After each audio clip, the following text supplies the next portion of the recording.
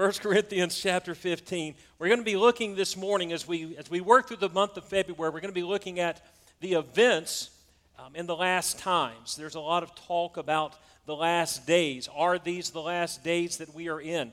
There are those who will try to identify specific people in our times, and this has happened throughout history. They try to identify certain people with certain people that are in prophecy. They try to identify certain events. Now, we do know that these prophecies are going to come to pass, but there is a danger in trying to identify in our moment who these people are and what's going to take place. And so we have to be very careful about that. It is not uncommon for people to want to identify when the Lord is going to return, despite the fact that Jesus said, "No man knows the day, the hour, or the minute." There have been those who have been convinced that they know otherwise. I'm amazed that Jesus says even the Son of Man, even he didn't know when he was here on earth what the time of his return was going to be. Yet there are people who think, well, I can figure it out. Jesus didn't know, but God's going to reveal it to me. Let me tell you something. If God didn't tell it to the Son of Man, don't think he told it to any other man or woman, as I was reminded last week. I want to get everybody in on this. They said, if no man knows the hour, so ask your wife. Well, your wife may think she knows when Jesus is coming back, and if you don't straighten up some of it, your wife may send you to Jesus, but that's a whole other story. But people have begun in the early centuries. In the early church, there were those who tried to predict when Christ was going to return. They would pick a date, and there were some who said he's coming back in 500 A.D. One man predicted 500 A.D. based on the dimensions of Noah's Ark. Now, I'm not quite sure. Don't come up to me afterwards trying to get me to explain that. I don't really know how you take the dimensions of Noah's Ark and turn them into a particular date for Christ's return, but he did. Other people would use mathematics. Other people used astronomy. Some people they would try to base it on the Bible, but they would pick a date. Even up into recent days, we've had people who tried to pick dates about when Jesus was going to come back. Many of you, those of us who survived the 80s, will remember the man who wrote the book, 88 Reasons. How many of y'all remember that book? 88 Reasons Why Jesus is Coming in 1988. And of course, Jesus didn't come back in 1988, so he came back the next year and wrote his sequel to that, 89 Reasons Why I Got It Wrong Last Year. No, it wasn't his title, but it's 89 Reasons Why Jesus is Coming in 89. He tried 2 more times and finally passed away in the early 2000s, and Jesus still had not come back. And yet we still have people. The man in California several years ago, you'll remember, that was on the radio saying Jesus is coming back in this year, and he didn't come back. And some predicted that he would come back in 2020, and some have predicted he will come back this year. How many of you after 2020 are hoping he comes back in 2021? 2024, 25, 29, and of course my personal favorite is the guy that said in 2007 he's going to come back sometime between now and 2057. 50-year window there. That's the way I like my prediction. It's going to, there's going to be weather tomorrow. That's my weather forecast. There's going to be something that's going to take place tomorrow. And of course, in the words of that great theologian, Vice President Dan Quayle, we've got to be prepared for any unforeseen events that may or may not occur.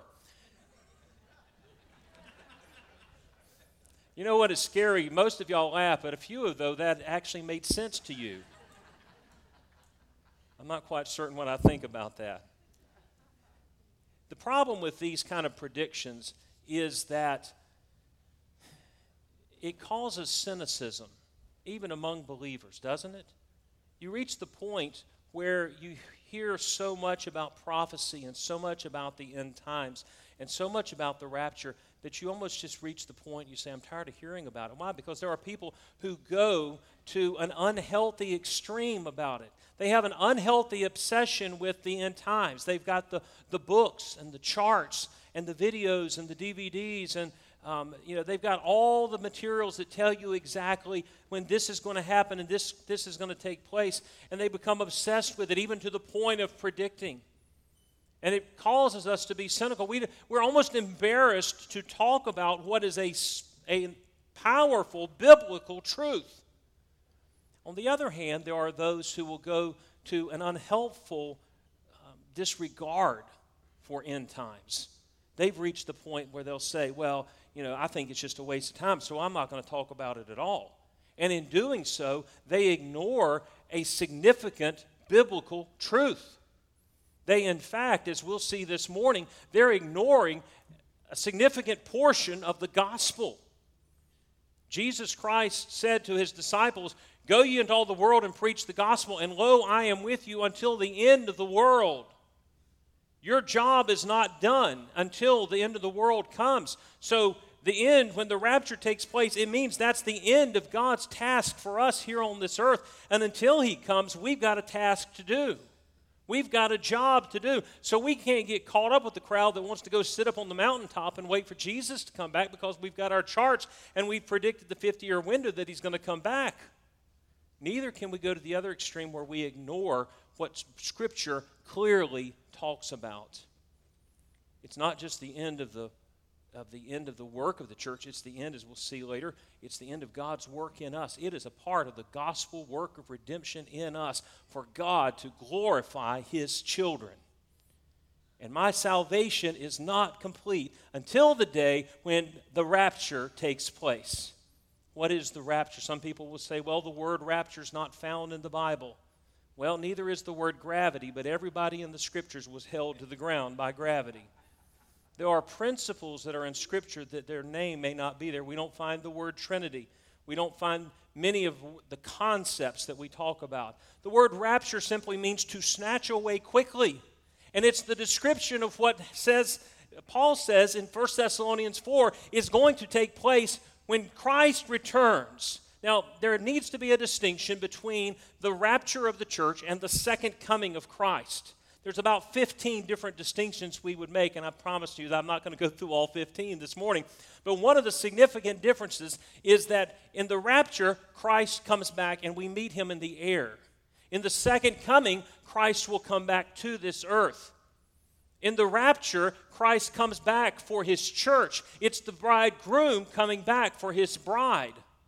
He comes back for believers. In the second coming, he comes back with the believers in a time of judgment, a time of justice. So what we're talking about this morning is the next event on God's prophetic timetable, and that is the snatching away of the church. We that are alive shall be called up. That's where we get the word rapture, that snatching away, that catching up that Christ is going to do when he returns for his church. It's a biblical truth. So I want you to see this morning, here's what I want to see take place in our hearts and minds this morning. For us to come away from this time in God's Word, one, with a renewed passion about this event. Now, I don't want you to go to the extreme of being obsessed with it, but we need a renewed heart for Christ's return. There needs to be a spirit of anticipation among God's people that Jesus Christ could come back at any moment. And I want us to have that, with that anticipation, a changed way of life. Because I'm convinced that while many of us will say we believe Jesus is coming back, most of us, I don't know about most, but many of us don't live like Jesus Christ is coming back.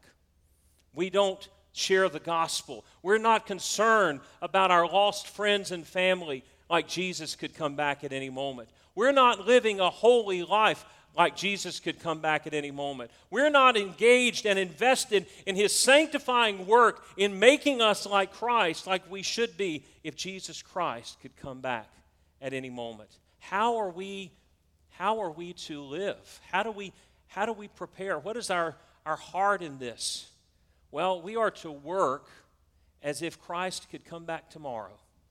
What would you do today? What would you do today if you knew Jesus was coming back tomorrow? I remember working for a man, and sometimes he would go off and he would leave jobs and tasks for us to do. And he would say, if you finish this one, here's another one that you could do. And if you finish this one, here's another one that you can do. And while he was gone, he would be back, and we didn't know exactly when he was coming back, but we knew he was coming back. And we would try to get that work completed, because especially when we knew the time was getting closer and we were working through those projects and those tasks that he had given to us. So what would we do? We should work as if Jesus is coming back tomorrow. We should plan as if he's not coming back for 100 years.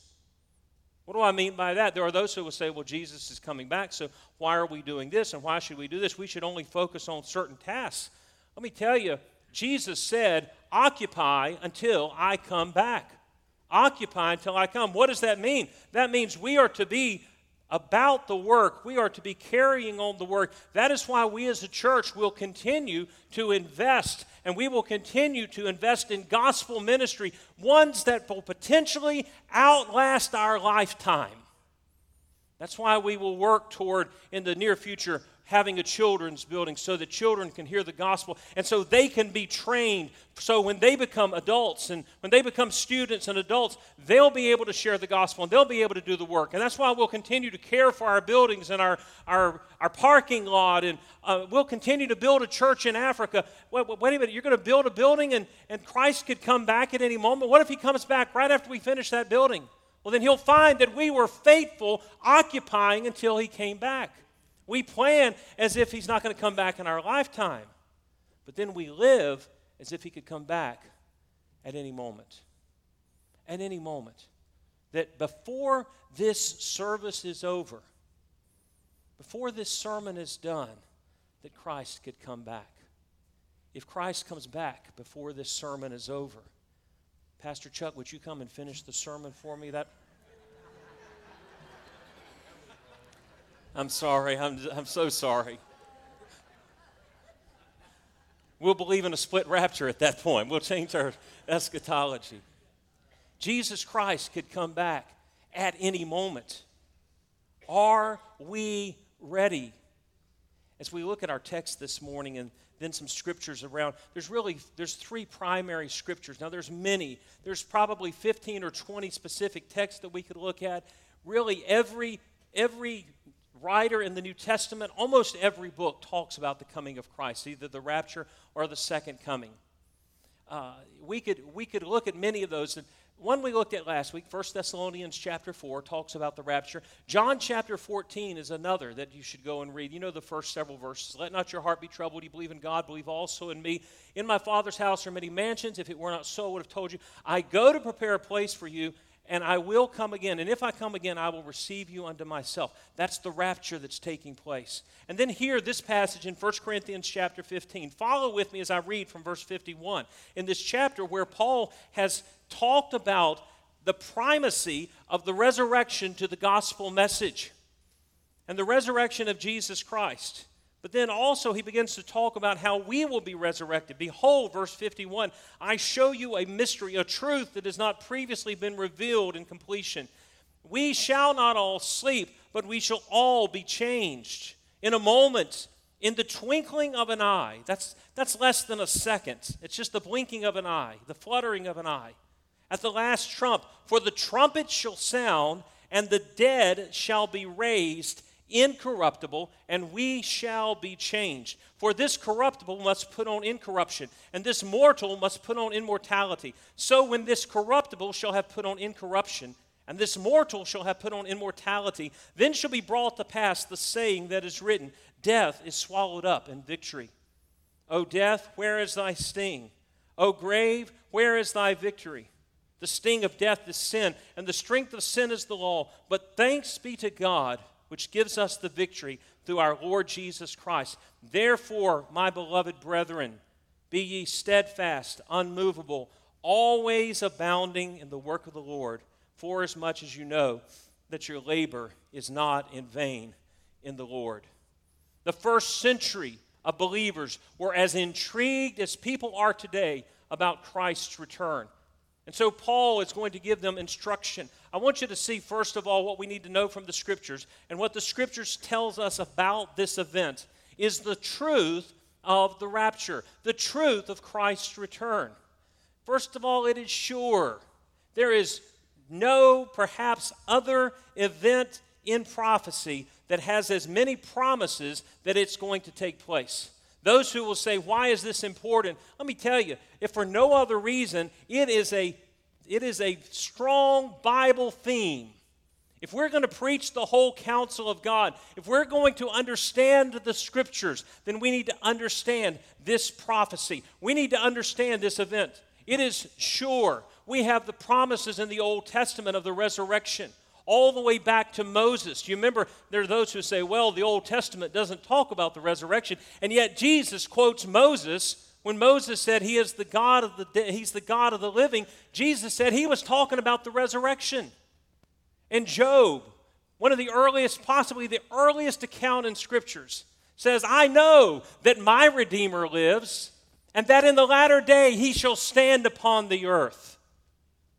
God gave it to the Old Testament prophets. He gave it to the New Testament writers. Throughout the New Testament, there's promise after promise and reference after reference to the fact that Jesus Christ is coming back. We have the promise of Scripture. We have the angels. What do the angels say in Acts chapter 1 to the disciples? Ye men of Galilee, why stand ye here gazing up into heaven? This same Jesus whom you've seen taken up into heaven will come again in like manner as you have seen him go. Beyond that, we have the promise of the Spirit. Paul says in Ephesians that we have the earnest of the Holy Spirit, whereby we are sealed unto the day of redemption. What is the day of redemption? It's the day when Jesus Christ is going to come back and he is going to take his purchased possession to himself. That's the day of redemption. And so the Holy Spirit is a promised down payment that what God begins, God will finish. Aren't you glad that what began in grace will end in glory? You can mark it down. Whatever in Scripture, whatever begins in grace will always end in glory. And what God began in my redemption began in grace. And when he comes for me again, it will end in glory. I've got the verse on my heart, and I know I'm going to get to it before I've got it in my notes at the very end. But I'm tanking right now on that verse in 1 Thessalonians chapter 2, where he says we are promised by the Spirit that we will obtain glory in Christ Jesus. That's the promise that we have. That's what we have to look forward to. The promise of the Scriptures, but most importantly, we know Jesus is coming back, and it's sure and certain because Jesus himself said, I will come again. If I had no other promises, if I had no other Scriptures, all I need is the word of Jesus Christ, that he's coming back. We know that it's sure. The Bible also tells us that it is going to be sudden. It's going to be a surprise. It's going to be quick. In fact, it's the word we use is the word imminent. It means, the word imminent means it's hanging overhead. To sort of paraphrase it, it means that it could happen at any moment. It could happen at any moment. The Scriptures are clear on this aspect of Christ's return. Now, the second coming of Christ, there are signs that point toward that. And Jesus talks about that in Matthew 24. He says, when you see the signs, and he's talking about Christ's second coming. But the coming of Christ in the rapture, the taking out of his bride, he says it comes like a thief in the night. And you don't know. You don't know when it's going to happen. A.T. Pierson described imminent as being a combination of certainty and uncertainty. It is an event that is certain to happen, but it is uncertain when it will happen. And that's the way the rapture is. The coming of Christ for his church is a certain event. It will happen. Jesus said, I will come again and receive you into myself. But it is uncertain when it will take place. I don't know about you, but that causes me to want to live ready for his return. That Jesus could come back at any moment. That's why he says, don't live. He said, we're not of the night, so we shouldn't live. It should not overtake us as a thief. We ought to be prepared. We ought to be ready. Why? Because we know it's going to happen. And we know that it can take place at any given moment. It will be sudden. But though the Bible is clear that we cannot know the time, it does tell us some truths about the time of the rapture. What is going to take place in the rapture? At some moment, the trumpet of God is going to sound. What that sounds like, I don't know. I was talking with one of our students actually this week, and they were talking about playing the trumpet. And I always wanted to play the trumpet. I'm envious of you guys who can play instruments. God bless you. I love you, but I hate the fact that y'all play better than I do and play more than I do. I always wanted to play the trumpet, and somebody told me one time, they looked at my mouth, and they said, your mouth is not shaped right to play a trumpet. I had a cornet for, a week, and Lynn said, your mouth is not shaped to play a trumpet. I sounded terrible, but I've always wanted to play the trumpet. And, that beautiful sound, I can't wait to hear it. I can't wait to hear what the trump of God is going to sound like, the last trump. And then the voice of the archangel is going to call, and the dead in Christ are going to rise first. I was talking with someone last week after the early service about this, and they were talking about people asking them questions about how this takes place, about how to be absent from the body is to be present with the Lord. And yet when Christ comes back, how this body is going to come out of the grave. Many of the bodies that are in the grave are no longer in the grave. I'm not trying to be ugly and crude or disgusting, but bodies don't stay in the grave. How is this going to take place? Where are those bodies? The same God that formed them to start with, that formed man out of the dust of the earth, will be able to reform that body. Someone told the story, I believe it was Chuck Swindoll I heard telling the story about Roger Williams, the founder of Rhode Island. And when Roger Williams died, they buried him and they planted an apple tree at the head of his grave. When they dug up later, they found that the body had decomposed, and they discovered that, of course, the nutrients that were Roger Williams had gone into the soil. And the nutrients in the soil had gone into the apple tree. And, of course, the nutrients in the apple tree went into the apples. And people ate the apples. Where's Roger? I want to tell you that this tells me that the corruptible is going to do what? Put on incorruption. To be absent from the body is to be present with the Lord. My body stays here, but my spiritual being goes to be with Christ. The book of Genesis says that when Rachel died, her soul departed. Her body was still here. To be absent from the body is to be present with the Lord. And when Christ comes back, when that trumpet sounds and the voice of the archangel, then they that were asleep in Christ will he bring with him, 1 Thessalonians says. And he will bring those souls back. And as I believe it was W.A. Criswell that said, they will make a U-turn through the grave.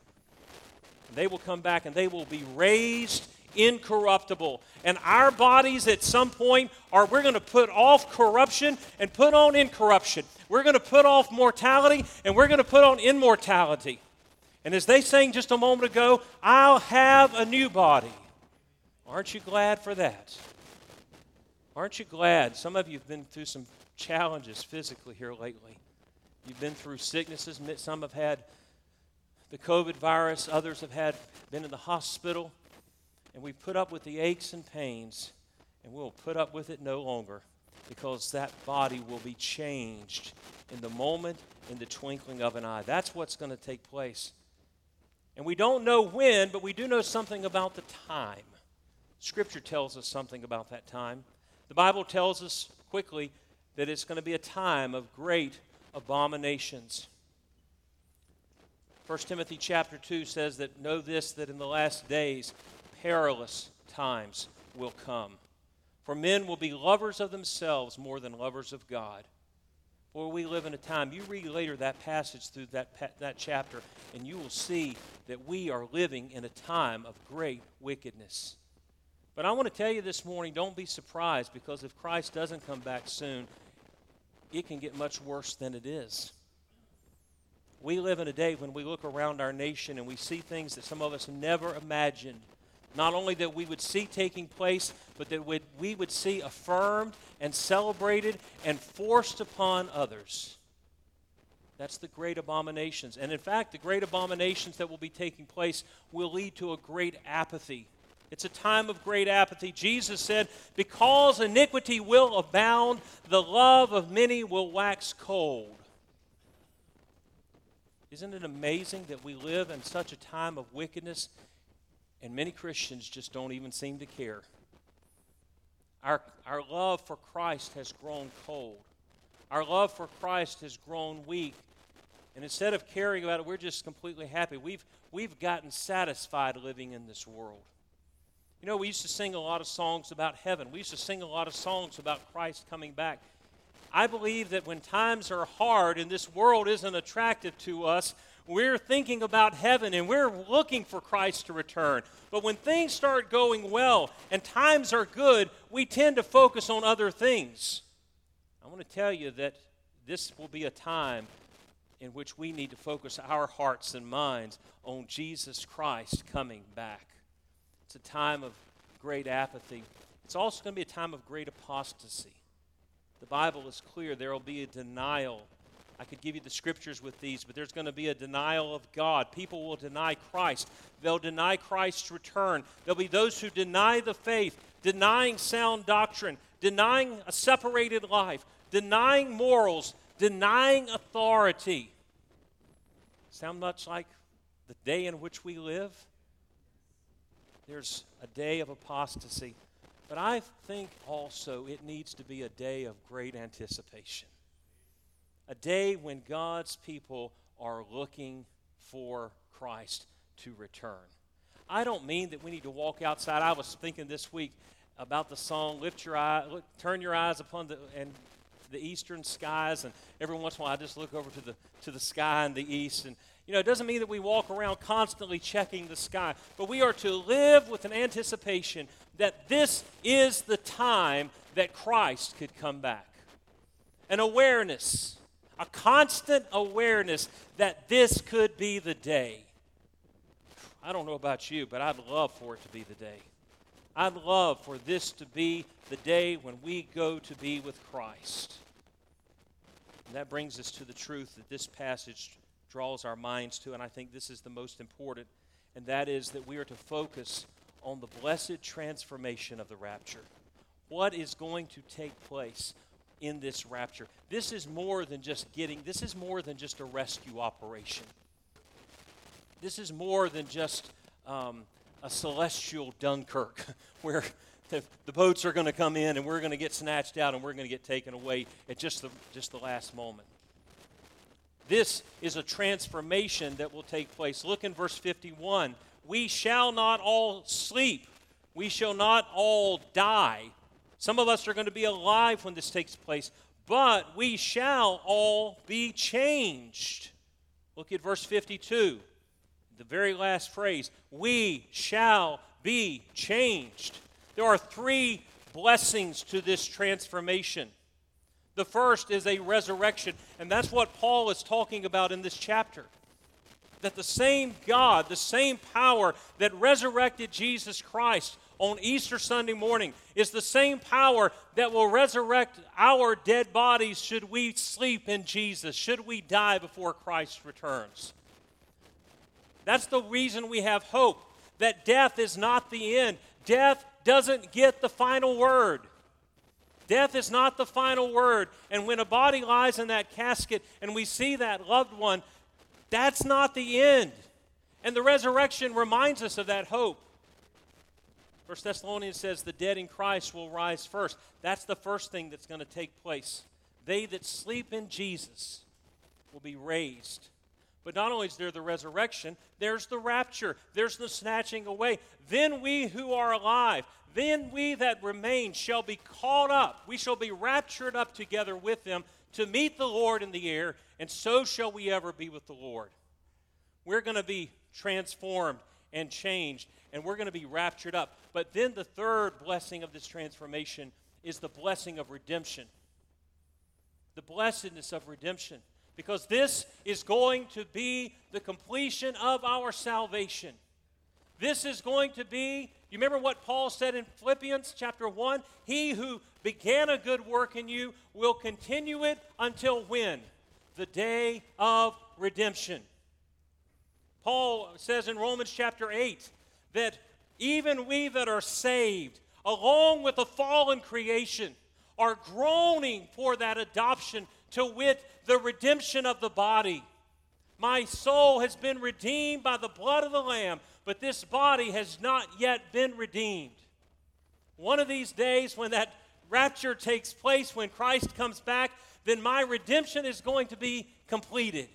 And the good work that he began is going to be ended. And the justification that took place when I trusted in Christ as my Savior, and the ongoing sanctification that is taking place now, will end in glorification. And that's the transformation that's going to happen. That's the completion that's going to happen. Yes, I am excited, especially for my brothers and sisters who are suffering physically. I am glad that you'll have a new body. I'm glad that you're going to be freed from the pain and the suffering and the aches and the groans and the moans that you experience. But I want you to know that that new body is more than just deliverance from pain. That new body is the completion of the gospel work in my life and in yours.